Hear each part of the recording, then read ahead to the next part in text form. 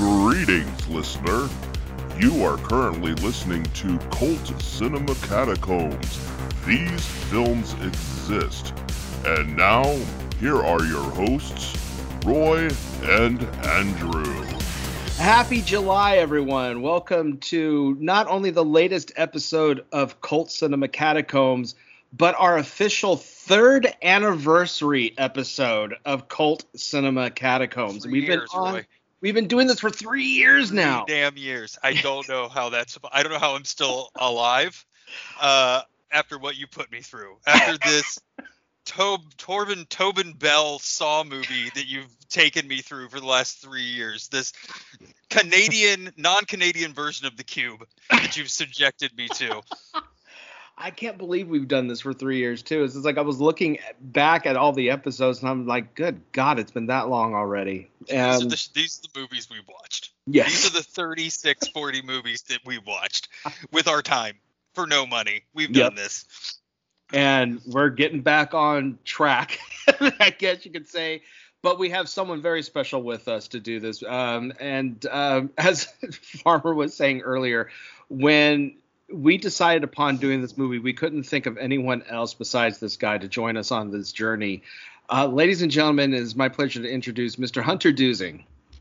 Hey, I have the dubious honor of being the guy who's thought of for Hunter, you also have the dubious honor of being only in 3 years our second guest. Oh, yes. Wow. Yes. Our second guest host on this show is you, so no pressure, dude. You're good. Okay. Now, I wanna say this off the top because Hunter's here, and I wanted to save this for the show. But Hunter, as far as film goes, and I'm sure this is true of a lot of people that Hunter knows and has touched in his life, but Hunter, I have film shaman in my life.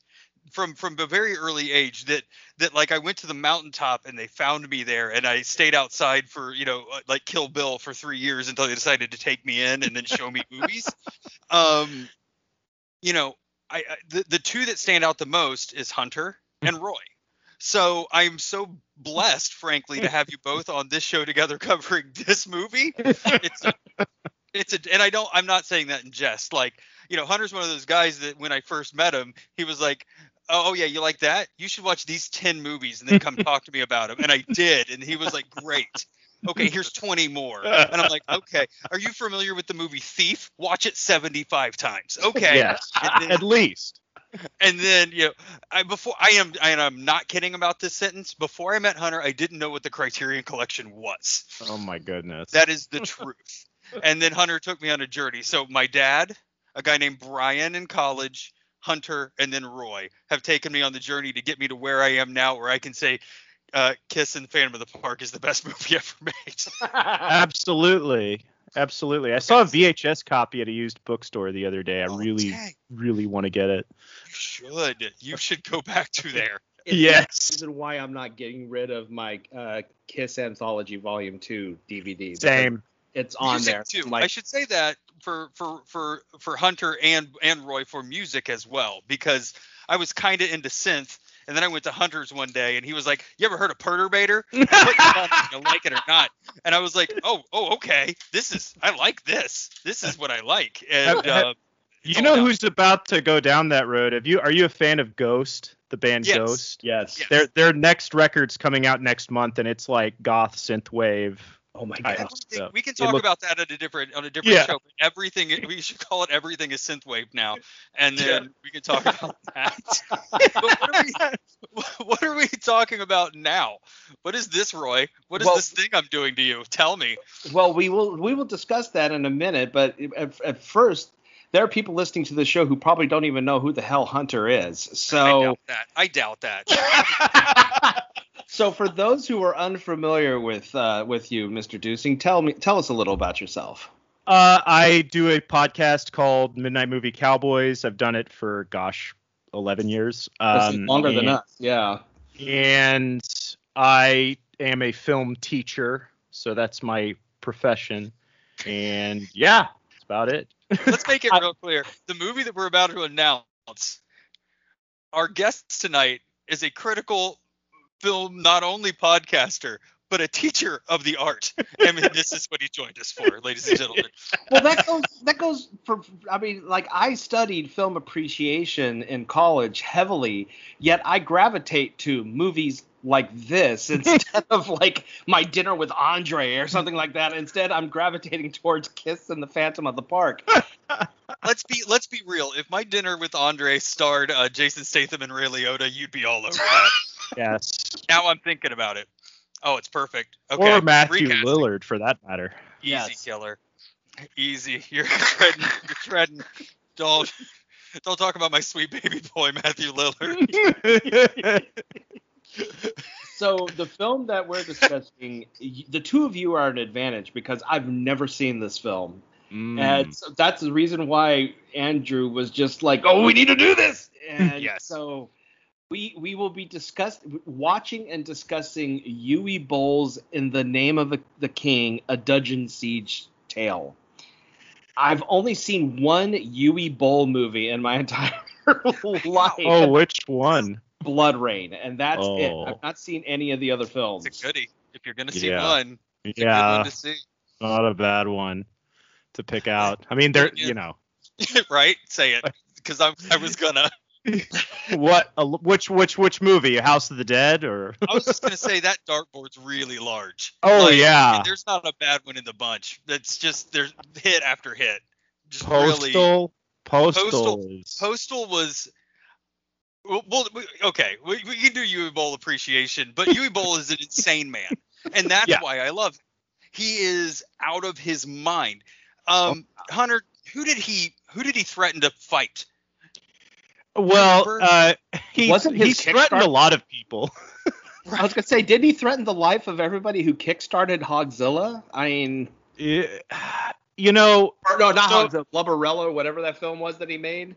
Oh, probably. I wasn't as obsessed with him during that phase of his career. I became obsessed with him in college because he was he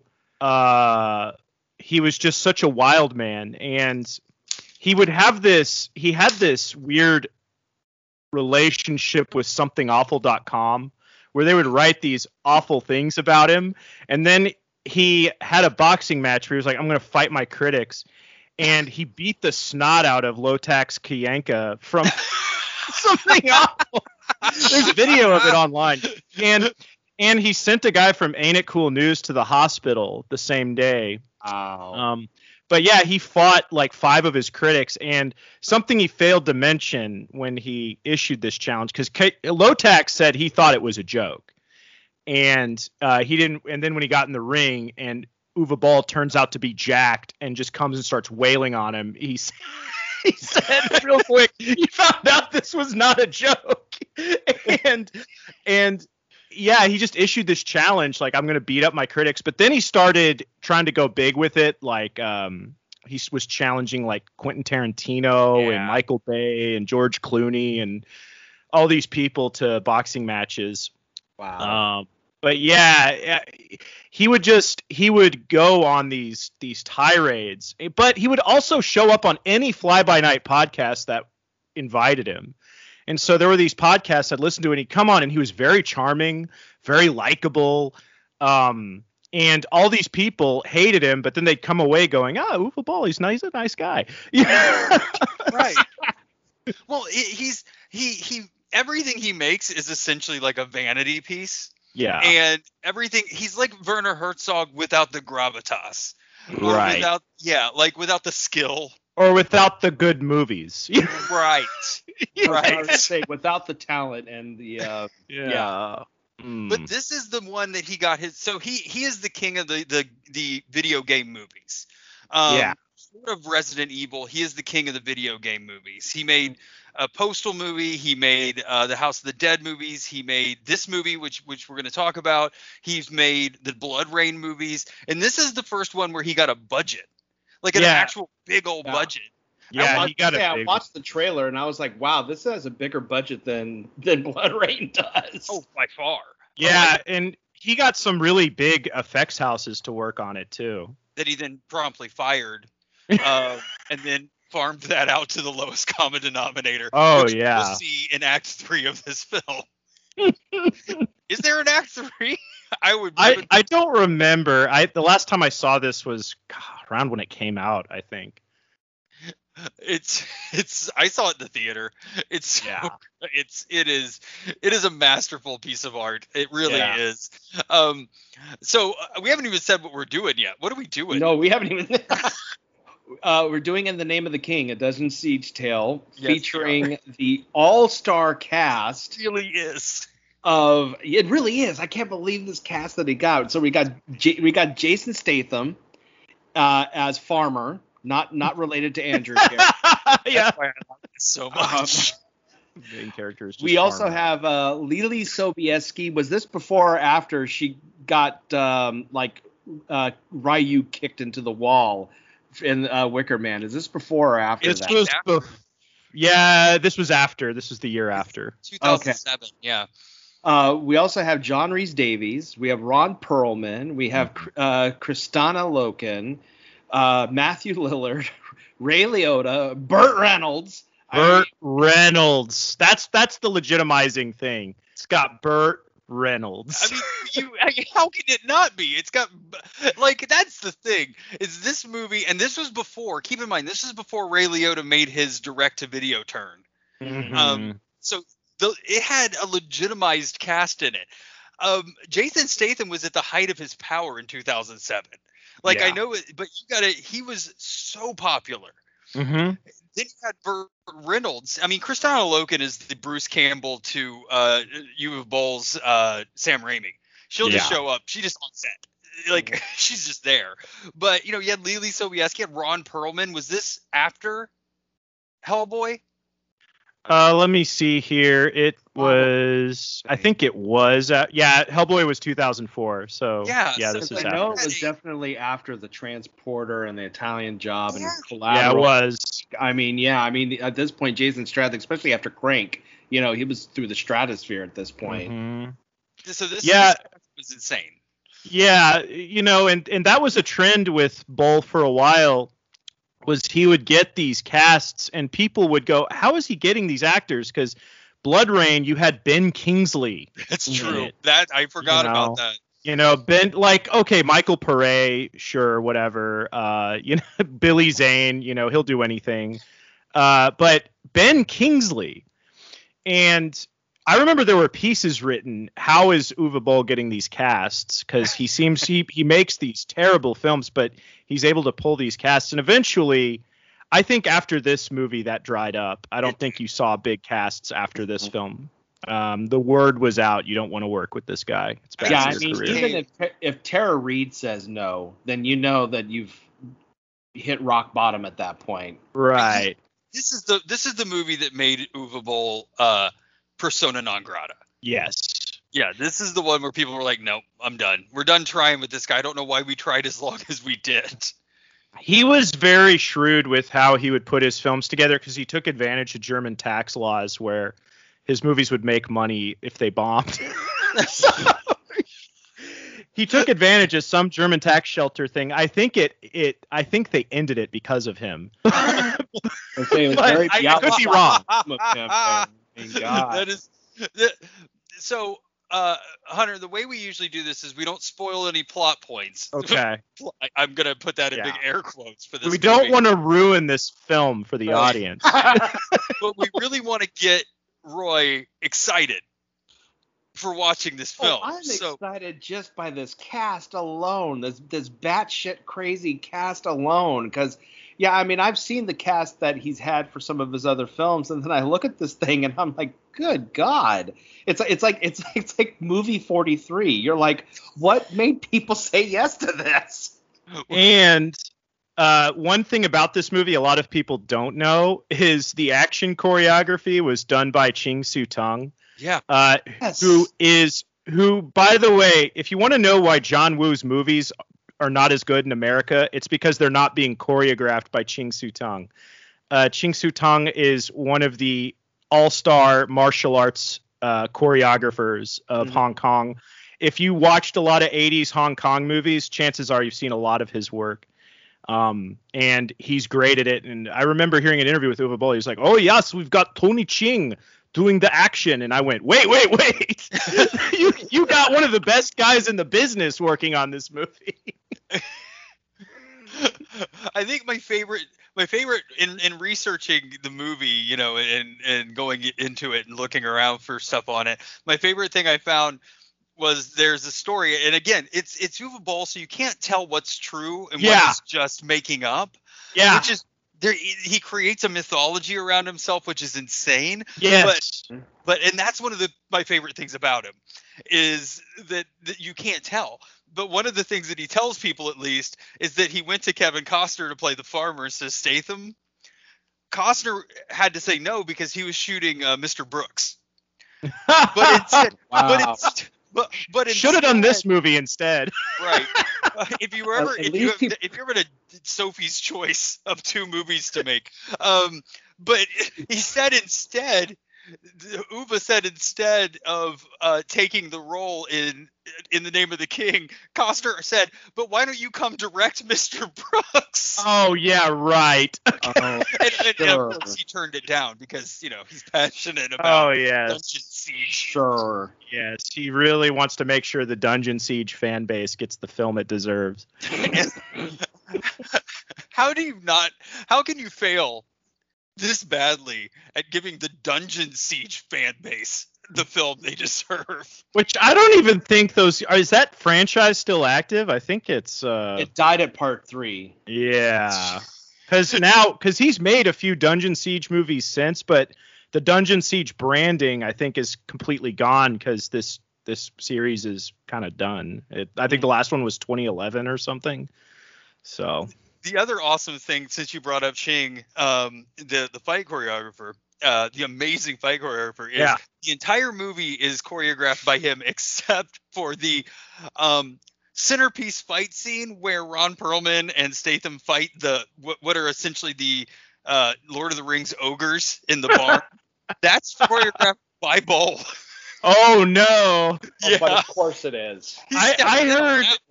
I heard that Blood Rain had no choreographer. I could be wrong, but I heard that there was not a choreographer, and Michael Madsen and these guys were waving these swords around. It was incredibly dangerous. And I think there was a lot of drinking on that set too. Oh, you don't say. But to explain the plot in broad strokes to Roy, hey Roy, have you ever watched the Lord of the Rings trilogy? Oh yeah, duh. It's one of my favorite film series. You got it. Yeah, then you don't need any more explanation. You've got it there. Yeah, what I know about this movie is that the cast is insane. It is Uwe Boll's most expensive movie. He got a budget of $60 million to make this movie. Yeah. The film currently has a Rotten Tomatoes score of 2%. I'm sorry, 4%. I'm sorry. Too low. I think, in the movie's defense, that is not the film with the lowest score that we've reviewed on this show. Very true. Very true. This film also has 2 different cuts. We're watching the theatrical cut, but apparently there is a director's cut with 36 more minutes of There's another. Boll says there's another cut that's 3.5 hours long. Oh my gosh. There is a Snyder cut of this movie somewhere, and I want it. Release the Boll cut at the end. It's going to be awesome. Release the Boll cut. That's catchy. Just the name, the Boll cut. Yeah, release the Boll cut. How could you not, Hunter? I expect some help on this. We're gonna get this pushed out there. He'll do it. If one person on Babylon Bee says they want it, he's gonna make it. So let's get it done. Probably have to get it started on Twitter here. Let's start a Twitter hashtag. The Boll cut. Yeah, he wanted to release this as a 2-parter. He wanted Lord of the Rings. He wanted the Lord of the Rings. Shocking, right? Yeah. Like Lord of the Rings. But of course, no, that couldn't be done. Also, Hunter, for your benefit, Ching's stunt team, his actual stunt team was the King's personal guard. So some of the choreography is pretty good. I Yeah. wish the cinematography was better, Yeah. but No. but the fight scenes are not bad. No, I remember when I watched it, I said, this is the closest thing I've seen to an actual good movie from him. And then who directed The Exorcist? It wasn't Friedkin, was it? It was Friedkin, yeah. Yeah, it was Yeah. Friedkin, yeah. And Boll's Friedkin move was there's a scene where he gives he's trying to elicit a response from Statham as an actor when he's given a bad tasting something to cure whatever he had, and he took tea and mixed it with ketchup and didn't tell him, and then he drank it and then he had a bad reaction. That's his shooting a gun off next to an actor's head. That's his version of. That's him punching a Jesuit priest in the face to make him cry better. You cry better, Jesuit priest.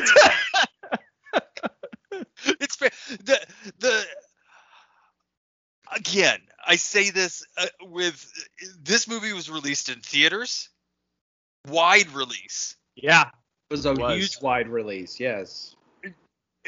Somebody told him it was okay to do that. I don't know who that was, but they don't have a job anymore. They're not allowed to work. It makes me another piece of trivia that IMDb told me was that they were shooting catch and release on an adjoining set to this film, and Juliette Lewis and Kevin Smith would go steal donuts from the sets. Wow. I don't know why that is exactly what I would figure would happen on this movie, but like I imagine Ray Liotta looking over and being like, "Hey!" and there goes Kevin Smith with a box of donuts off set. Hey, Kevin, come back with the donuts, Kevin! Those were the last ones, Kevin! Oh, my God. So, Roy, do you have any questions we can answer before we Nope. I'm watch this film? Nope. I want to dive on in. I'm ready for this Into one. Jason Statham's sweet bosom. watch him fight with a pitchfork made out of twigs. About half the movie. So good. Alrighty, so here, Hunter, is where we break, and then we go off and watch the movie, and then reconvene to discuss our reactions to the film. I guess mainly the two of you are probably just going to be hearing me going what the whole time. So, but all right, gang, we will be right back with our reactions to In the Name of the King, a Dungeon Siege tale. The only film that Burt Reynolds passed out shooting.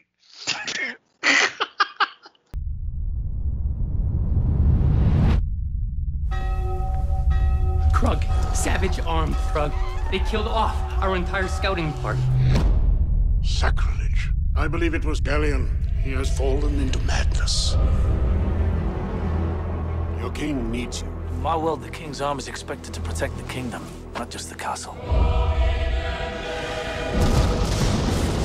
The king has been poisoned. Galleon is raising armies. Vast armies. Those who you fight, we will help you fight them.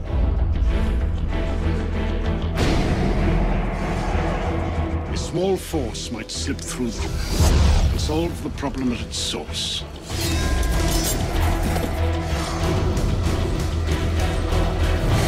King called upon you to face death.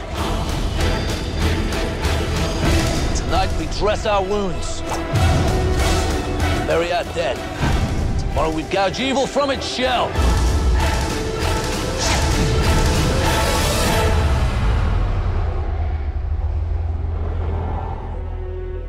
All right, we made it.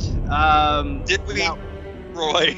I need to tell the listeners here that in part one, I mentioned that we were going to watch the theatrical cut. Well, out of all of the Uwe Boll movies that Amazon Prime decided it didn't want to carry anymore, it decided that it would be In the Name of the King. So it disappeared off of Amazon Prime, and we couldn't find the theatrical cut anywhere.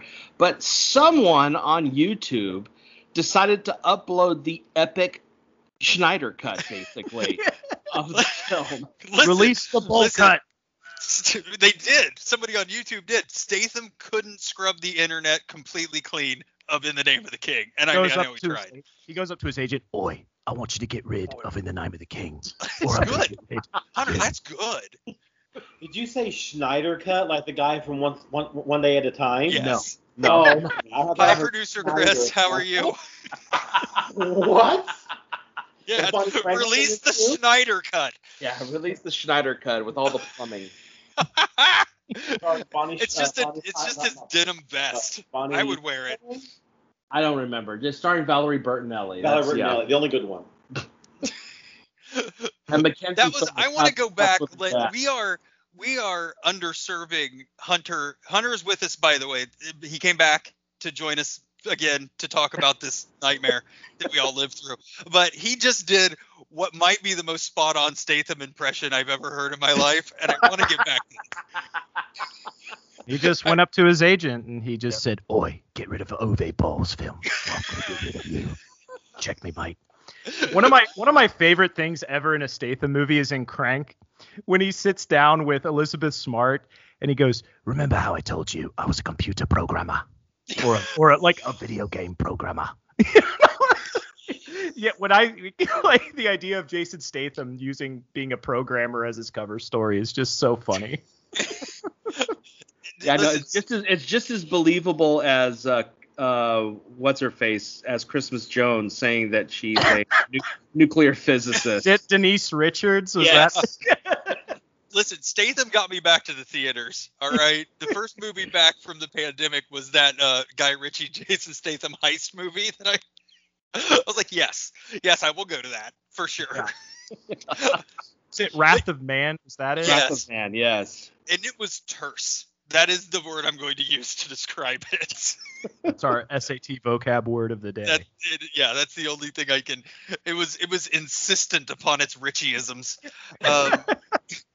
It made sure you knew that it was a Guy Ritchie movie at all times. Well, this movie was insistent on its Uwe Bollisms because it was the most Uwe Bolliest movie I've ever seen, which is saying a lot because when I think of a Uwe Boll movie, I don't think of the budget that this thing had. No. And you could tell this thing had a budget. And then you can tell that halfway through the movie, they ran out of the budget. Oh, yeah. The first thing I want to say about this movie, and you two have, tendrils.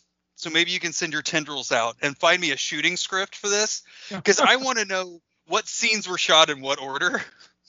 Oh, that'd be good. Because there are scenes in this movie where the life in the eyes of the actors just is dead. They're dead. One of them was...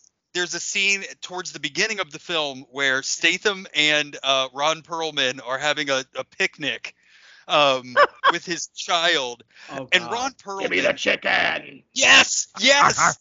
Yes! But it was like, give me the chicken! I'm like, Ron Perlman has never underacted in his entire life. What is happening right now? Well, there was many moments where Ron Perlman was delivering his lines as if he was actually showing his disdain for being in the movie. Yeah. Ron Perlman, so he's a fiery guy too. Have you ever seen like his social media posts? Like he like rants and raves into his phone. I could imagine if he was displeased, you would find out pretty quick. But that's the first thing I thought. Like, first of all, I was sitting on the couch, Lacey sitting next to me, and she's like, "Is this movie 2 hours and 46 minutes long?" I'm like, no. Usually when they're uploaded like this, they have to like get around YouTube, so they'll like do a movie and a half. So there's no way this is 2 hours and 46 minutes long. It sure is. Yeah, boy, 30 minutes in, and I'm like, what the hell? I am in a prison. I am in a prison that's inside of Ray Liotta's eyes right now. That's where I am. The thing is that we survived the Snyder cut of Justice League, which is clocked in at 4 hours and 2 minutes. But even at 4 hours and 2 minutes, it did not feel as long as the 2 hours and 46 minutes of this film did. This movie was tough to sit through in one go.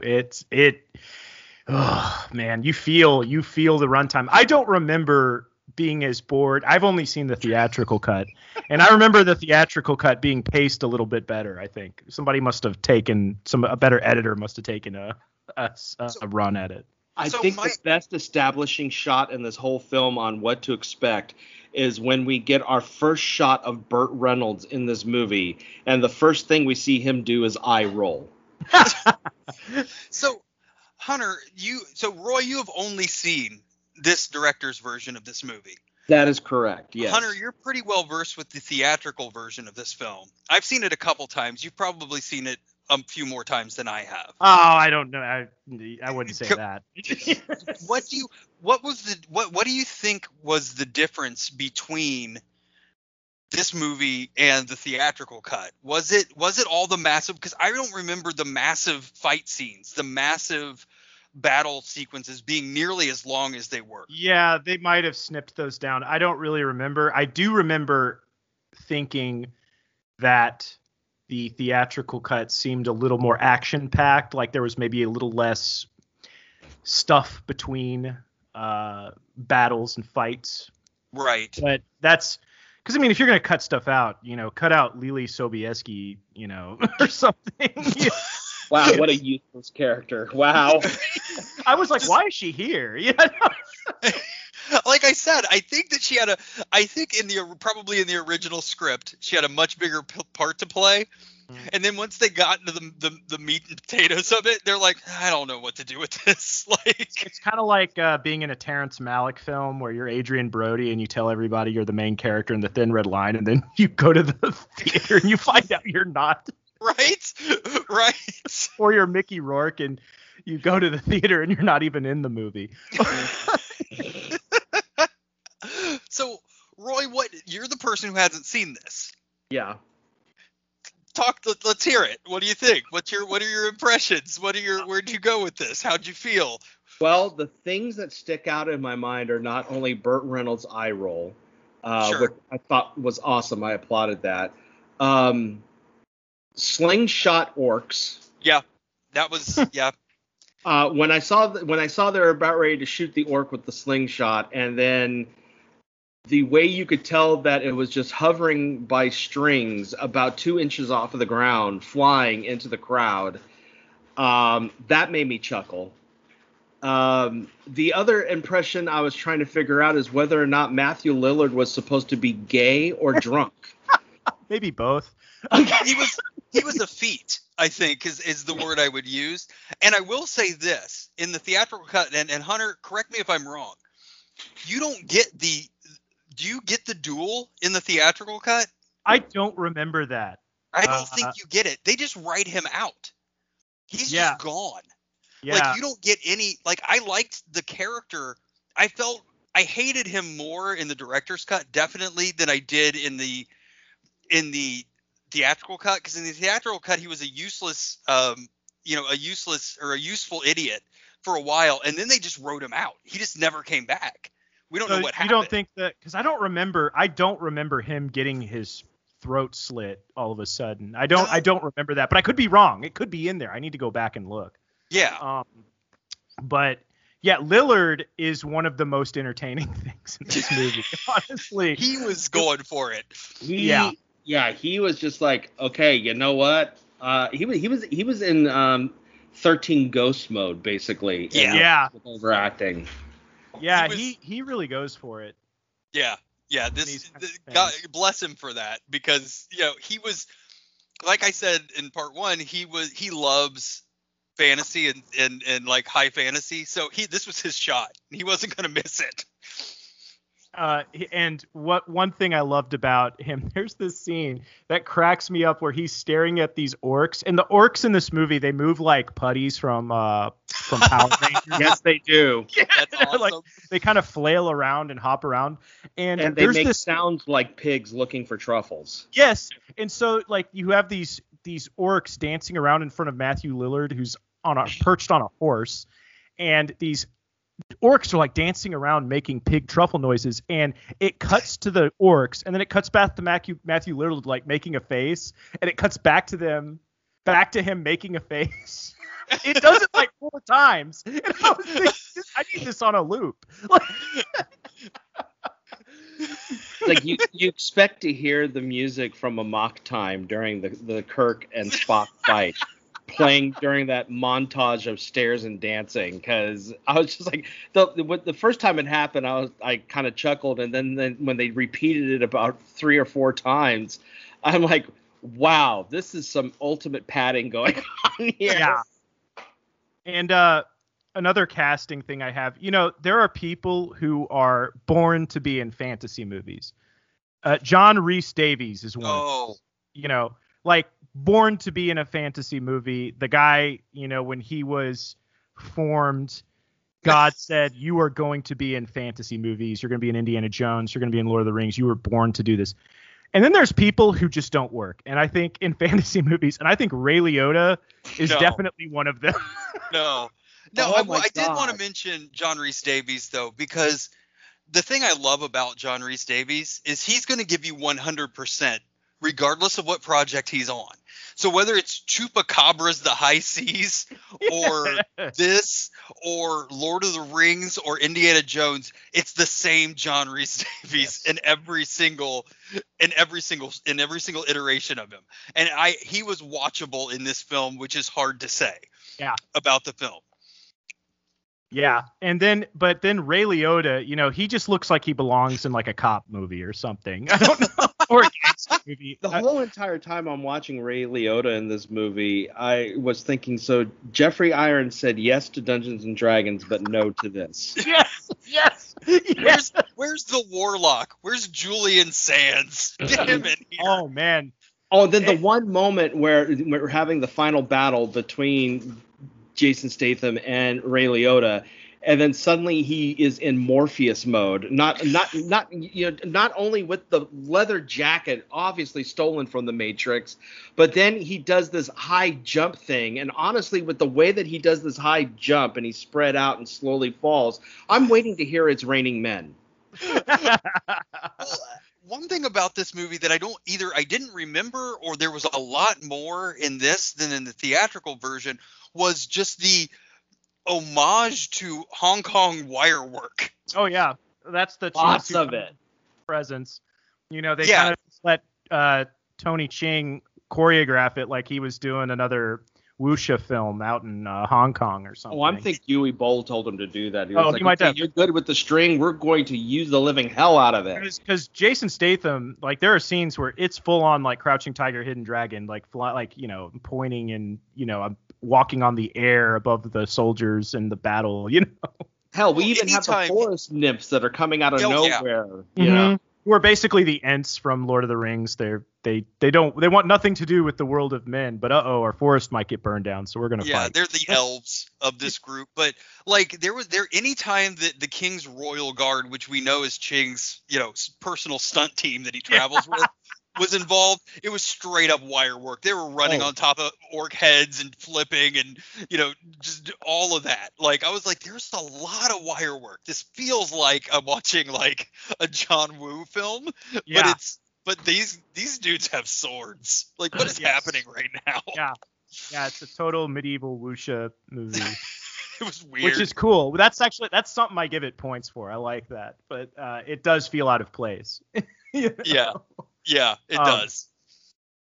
All right, you sold me. I'll watch the damn movie. Oh God, no. No, Chris. No, Chris. I'm not going to do this to you. It sounds like Uwe Boll presents Tongue with Toes. Well, hold on, because I do have a selling point for this for Chris, which would be Ray Liotta at all times in this film. Well, okay. Who told Ray Liotta anything? Nobody told him anything. That he knew how to romantically kiss in a movie, because when that opening sequence with him and Lily Sobieski, when he's kissing her, I was actually thinking he was sucking her life force out of her body. Well, you know why that is? It's because Ray doesn't have lips.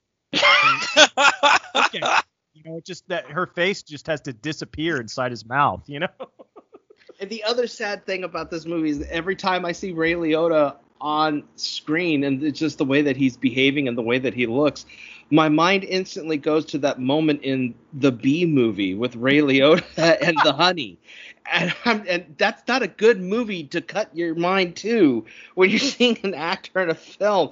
And I even sent a photo to Hunter of the computer animated version of him from the B movie, because I'm like, this is the face he's making throughout this whole film. Anytime Ray Liotta gets animated, I always think, Karen, why did you do that? That's all the money we had, Karen. I was waiting for him to yell Karen in this film. Karen. Frankly, like he was bringing Scorsese to Middle Earth in this film for sure. He didn't attempt Perlman sounds high fantasy-ish. His voice just gives you that. John Rhys Davies, I'm pretty sure he orders from McDonald's in that voice. Yeah. Statham sounds like Statham, which is fitting. You know, Burt Reynolds even put on airs of high fantasy. Lily Sobieski, they all did, except for Liotta, who sounded like he just was coming out of a deli in Bronx the whole time. No, I literally was waiting for the camera to freeze and for him to go as far back as I could remember. I always wanted to be a warlock. The helicopters are chasing him. We need some like George Harrison and Harry Nilsson playing, That would have been the end. He makes it out. He bamfs himself out of the castle, and he's riding off on a horse, and you get that image of him from above. Oh my God. Oh, not to say that real life cocaine didn't play a part in this movie, because I'm not ruling that out. Well, you could say this movie is part of the Goodfellas extended universe, because this is what Henry Hill was seeing when he was high. Like he was taking control of orc warriors. Oh my God. I honestly forgot how cribbed this was from Lord of the Rings until I watched it again, and I was just like, holy cow, this thing, there are the Mordor analogy, the orcs, the writers of Rohan. I do love the scene where Lillard brings the armies of the North to the orcs. Yeah, that's a good scene. That's a good scene. So do we think Uwe Boll is the only director Burt Reynolds didn't punch? I think the only reason why Burt Reynolds didn't punch him is because he was so exhausted in those costumes. Yeah. Those costumes look like they added like 70 to 80 pounds to his body. I also think that Uwe Boll is the only director. Period. He's the only There's no other directors.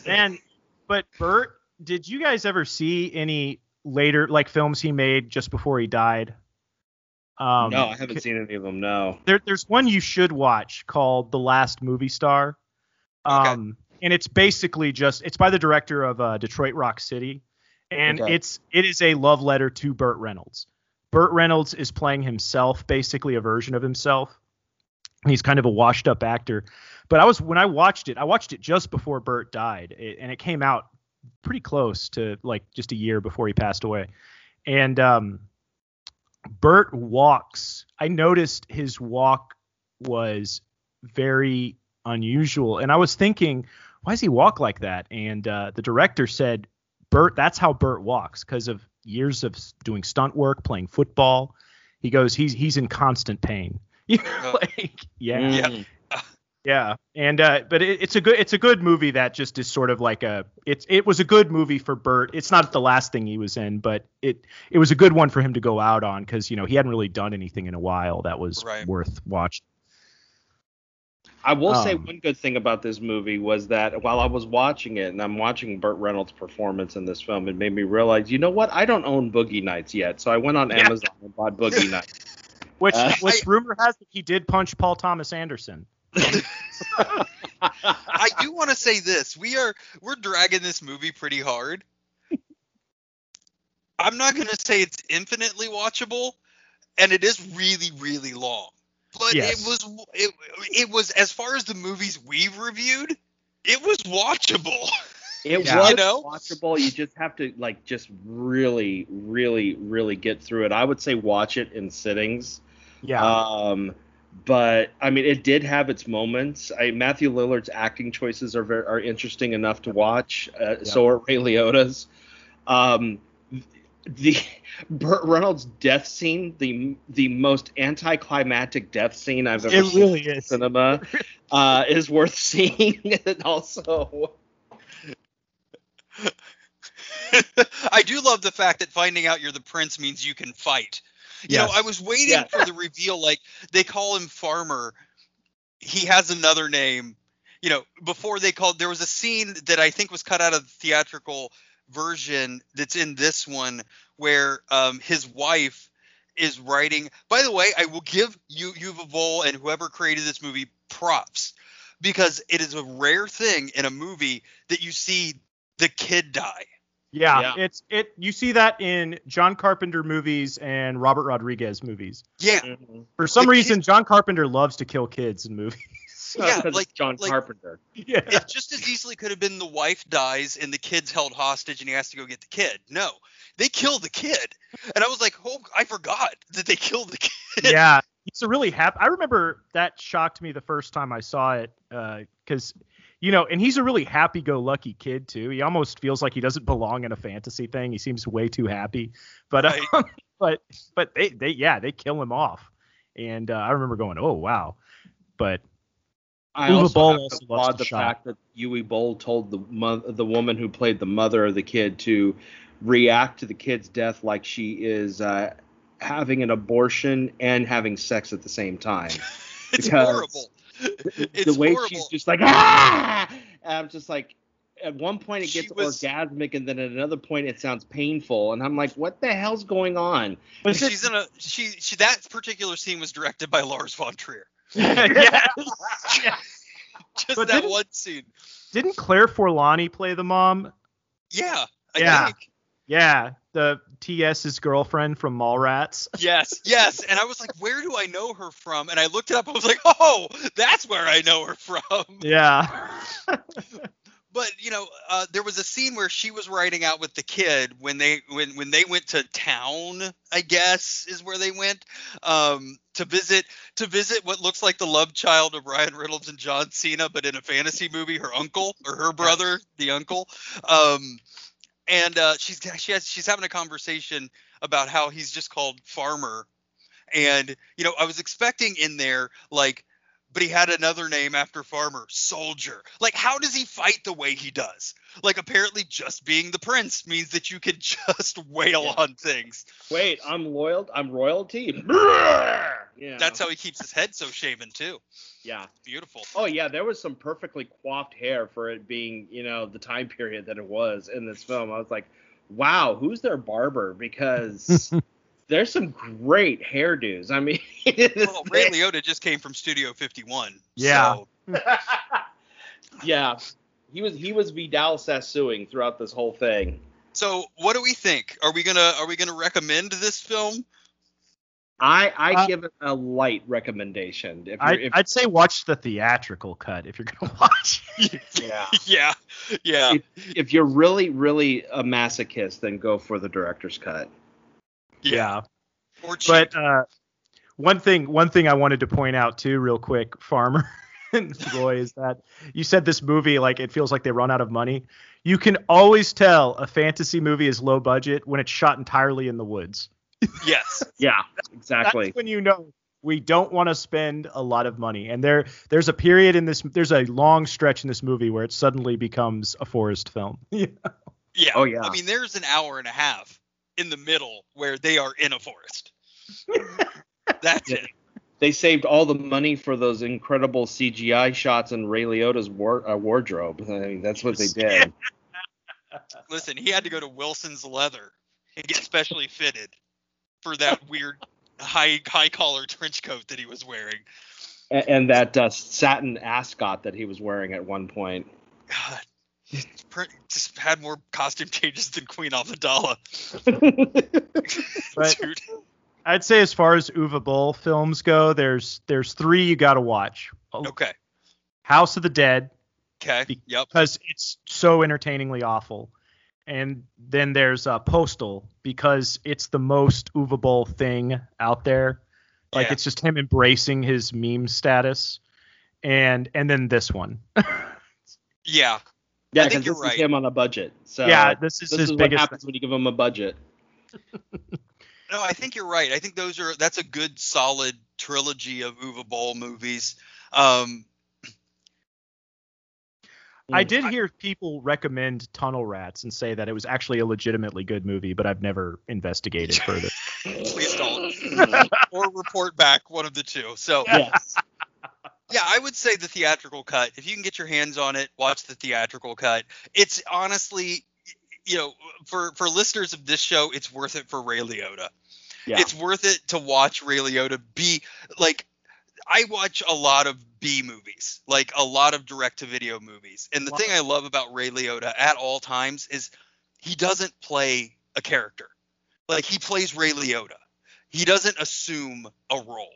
Even in Hannibal, he was Ray Liotta. Right. There was one, and I can't remember which one it was. It was and he was in a golf cart. And I don't even know if they told him they were shooting. Like he was just babbling on, I guess it was from a script, and then just the golf cart, it was on him for you saw the golf cart drive up, there was about a 2.5 minute dialogue, and then the golf cart drove away, and I don't know if they told him they were shooting it. Like, it's that Ray Liotta. So I will always love Ray Liotta for that reason.